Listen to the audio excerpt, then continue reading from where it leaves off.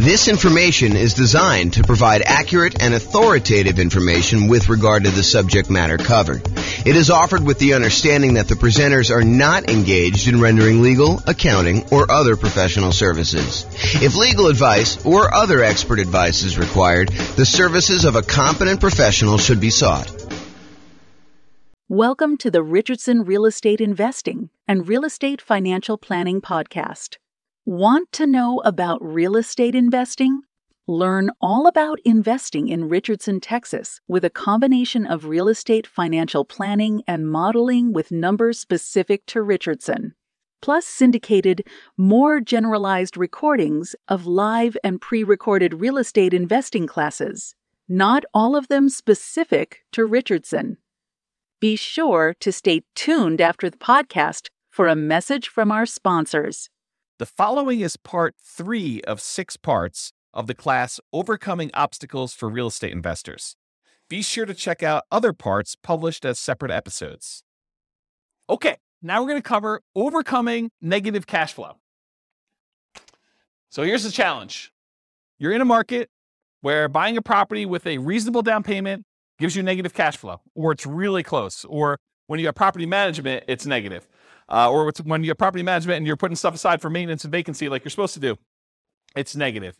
Or, something like that. Or maybe you're putting less than a full down payment down. You're buying something with Nomad. You're putting 5% down or something. And in your marketplace, it would be positive cash flow with 20% down or 25% down, but not with Nomad, which was true for our marketplace for a long time. Now it's really hard to make cash flow even with 20%, 25% in some cases. So the challenge is you have negative cash flow. How do you solve the issue of negative cash flow? So cash flow equals income minus expenses. So just like we did with down payment, we're now going to talk about 2 approaches to solve this particular challenge. We're going to look at different ways to reduce expenses, and we're going to look at ways to increase the income on properties. Okay? So for my brokerage business, I was a real estate broker. I still have a license, but I'm not really doing a lot of stuff.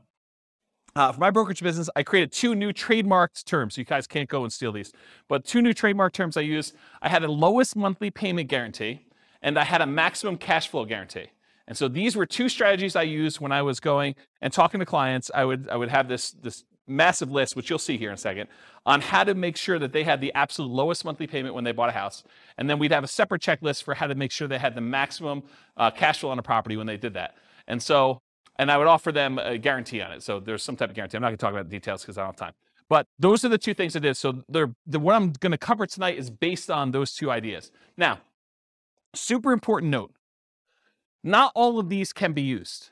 And in fact, some directly contradict each other. So one might say you're going to, charge yearly for a rent, or you're going to charge monthly for rent, or you're going to do something else. So they're like opposite ends of the spectrum or something.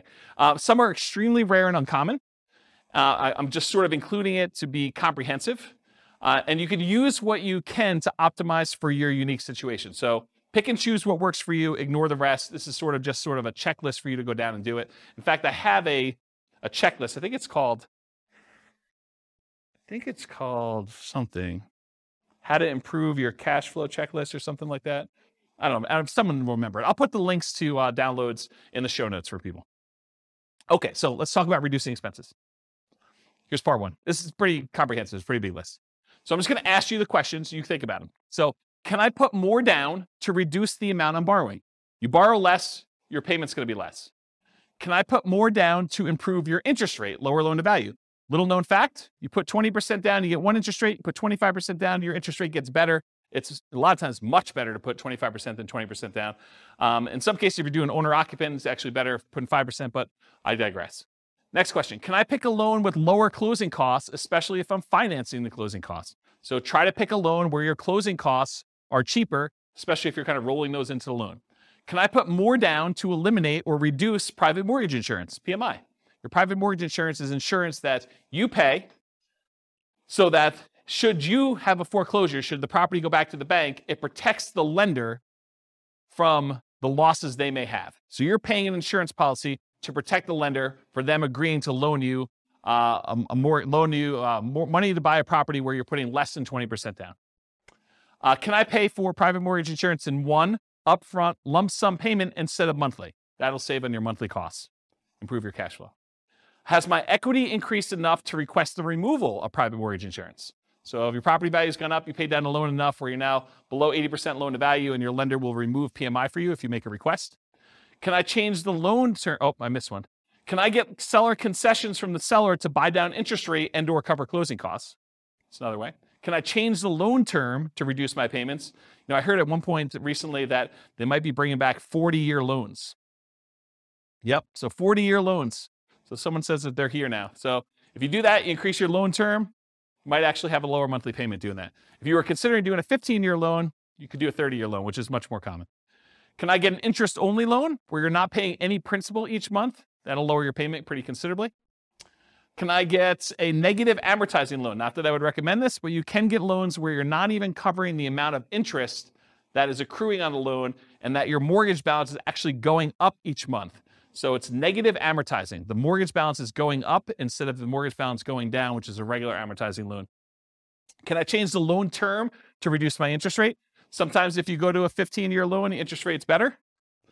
Can I get an adjustable rate mortgage to lower my interest rate? And actually, Austin was going to remind me, and I think this is probably the appropriate time to say it, but a lot of mortgage companies, mortgage brokers now are recommending, just because of the nature of our market, some of these like a 1 year at one interest rate, the second year at a different interest rate, and then by the third year, your interest rate is the normal one for the rest of the 28-year for a 30-year loan.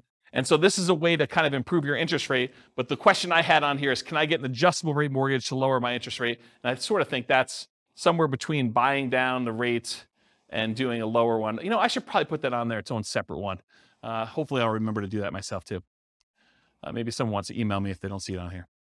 Can I get the seller to carry back some owner financing to lower my loan to value with the primary lender and reduce my interest rate? So maybe you can get the seller to carry back in second position where the lender's still willing to do the loan, and that could get you an overall lower monthly payment.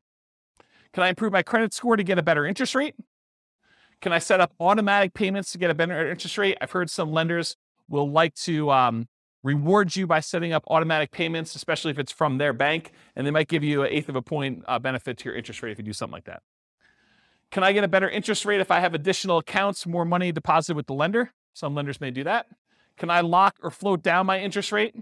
We talked about this. We talked about the shocks and, my client going under contract before interest rates went way up. Well, if they had locked their interest rate, that would have actually improved their thing. Or float down the interest rate is where interest rates are headed down and you are able to get it lower if the interest rates drop by a certain amount between when you initially locked your rate and when you close. Can I add a family member or a friend to the loan to get a better interest rate? Maybe your credit score is such that if you had someone else as a co-signer, it would actually improve your interest rate. And then on the counter side of that, can I remove a weak borrower to get an interest rate? So you and your new spouse are in love and they do not have a really good credit score, but you are committed to buying a house together. Well, it might be better for you to buy the house yourself and then add them to title. Go talk to an attorney and add them as an owner to the property, but they're not on the loan because it would actually hurt your interest rate to do so. Where was I here? Can I partner with someone to get better loan terms? So could partner with a better qualified person. Can I find another lender with better rates or fees? Have rates dropped enough for me to refinance and get a better rate? Is my loan old enough where I would be willing to refinance to extend the term of the loan? So maybe you got 20 years left on it. Maybe you refinance it. Now you go back to a 30-year term and maybe also get a better interest rate to lower your monthly payment. So those are the strategies with your lender. Strategies if you own another property. Can I do a cash out refinance on another property to then buy or refi this property? So you got a lot of equity somewhere else. You pull money out of that one. You use it to put 25% down and maybe instead of 20% down to get a better interest rate on the one you're buying. Does it make sense to cash out refi another property to put a larger amount down on this property? I think that's what I just said.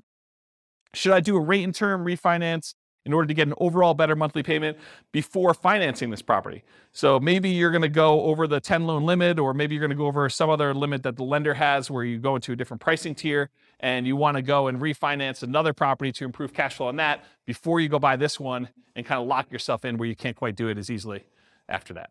Any questions on this so far? Searching for homes, can I search for properties where the seller is willing to include seller concessions? Seller concessions is money that the seller is willing to provide to you when you go buy a property that you can use for closing costs, including buying down the interest rate in your loan to make it a better interest rate. Can I search for less expensive homes, as another example? Making offers. Can I offer less to reduce my purchase price? If you offer less and you're able to buy the property for less, you end up borrowing less, you end up paying less in monthly payment. Can I ask for seller concessions to buy down my interest rate?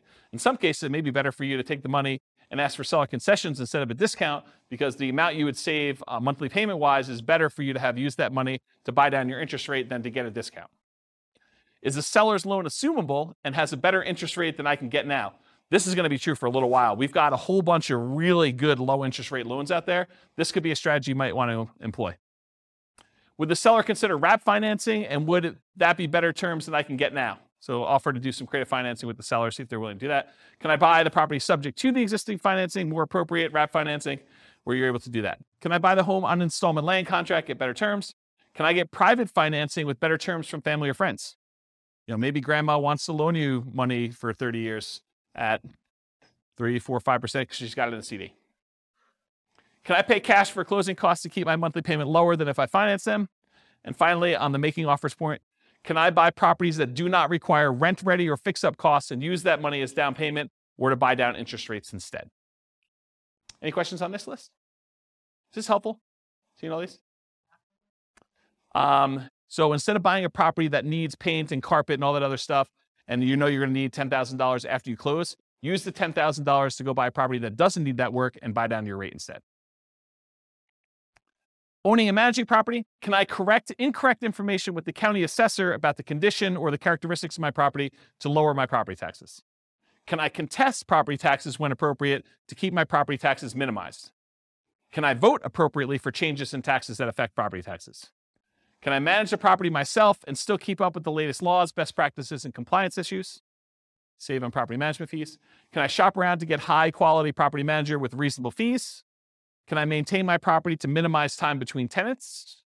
Can I insist my property manager utilize best practices, marketing early, raising rents with each lease renewal, etc.? Can I review my property management statements carefully for mistakes?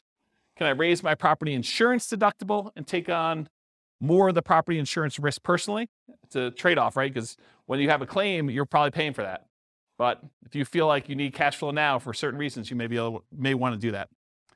Can I add or remove people from my property insurance policy to improve the rate I'm getting? Property insurance is based on credit score partially. Can I evaluate the exact property insurance coverages to make sure that you have appropriate level of coverage? Maybe you're overinsured, maybe you're underinsured. Can I compare insurance rates to keep insurance premiums competitive? Can I make sure tenants and tenant buyers have renters insurance? Can I get a discount paying for HOA insurance or other bills in advance? In some cases, you can get a discount by doing certain things in advance. Can I sign up for auto pay on utilities to avoid any per bill fees charged by utility providers? And can I use quality replacement maintenance materials to lower the overall cost of maintenance over time? Any questions on this one? Helpful stuff? Good. All right, so we just covered all the different ways to kind of reduce expenses. And we primarily focus a lot of stuff on mortgages because that's one of your largest percentage-wise expenses on a property. Now we're going to talk about ways to increase income. So maximize income, part 1 of 2. Can I subdivide my property into multiple units to increase rent? For example, rent upstairs or rent downstairs separately. Can I rent by the bed or by the bedroom? Can I rent parts separately like a garage or the community pool or RV parking or RV in the backyard as a vacation rental? Can I add some other type of income for the property? Can I add services, utilities like high-speed internet for an extra fee? Can I offer the property to a tenant buyer on a lease option, lease purchase, or agreement for deed to increase the income and reduce maintenance on the property? Can I charge pet rent? Can I charge fence rent, new carpet rent, or extra fee for something else the tenant desires I install? Can I tier rent by credit score and/or security deposit? Can I change the term of the rental agreement, either do daily rentals, Airbnb type stuff, weekly rentals versus monthly? Can I charge weekly or biweekly instead of monthly? Can I include done-for-you services like lawn care, snow removal, or house cleaning for an extra fee? Can I convert my property to a duplex, triplex, or fourplex or more? Can I get the property furnished to get more rent? Can I start marketing earlier and start at a higher, more aggressive rent to test market prices? You start 90 days in advance, you have plenty of time to test before the property is vacant. Can I charge a fee for auto pay, or can I charge a fee for not being on auto pay? That's an example of two conflicting, contrary ideas that you can either do one or the other. Can't do both. Or maybe you can. Charge for either way. Whatever you want to do, there's a fee. I'm joking. Okay. Can I schedule my leases to end during peak rental seasons? That's kind of important, actually. Can I target more profitable rental niches like corporate rentals? Can I offer a discount for on-time or early rent instead of a late payment? Can I add solar panels and include electric and base rent? Can I bill back for HOA services and utilities like non-potable water? Can I get paying roommates for nomad properties that you're living in? Can I require 60 to 90 days notice for outgoing tenants to not renew? So make sure you find out way early. Gives you time to market the property, get everything done you need to do. Can I improve landscaping and curb appeal to get higher rent? Paint, add improved shutters, lawn care, mailbox, property address numbers, lighting, things like that in order to make sure that you're getting maximum rent. Can I make sure the property is appropriately prepared for showings, well lit, smells good, repairs done, clean, neat? Am I maximizing exposure when marketing for tenants? Do I have professional grade photos, 3D tour and video and marketing properties? And have I mastered the sales skills required for phone selling my property to tenants, tenant buyers, and in-person salesmanship to maximize what I can get for rentals and minimize vacancy? Did I miss any? Good list? This concludes part 3 of 6 of Overcoming Obstacles for Real Estate Investors. Listen to the next episode, part 4 of 6, on qualifying for loans. With home prices up, mortgage interest rates up, and rents up, but not quite enough to counteract the higher prices and interest rates. Cash flow on rental properties in Richardson is harder than ever.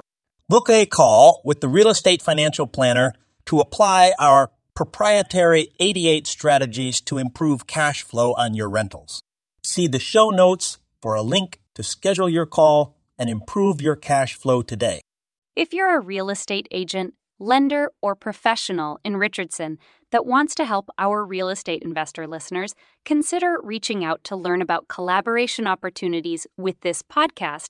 We'd love to add more value to our listeners by having you assist our investors buy, sell, and finance their real estate investments. See the show notes to schedule a call to discuss collaboration opportunities.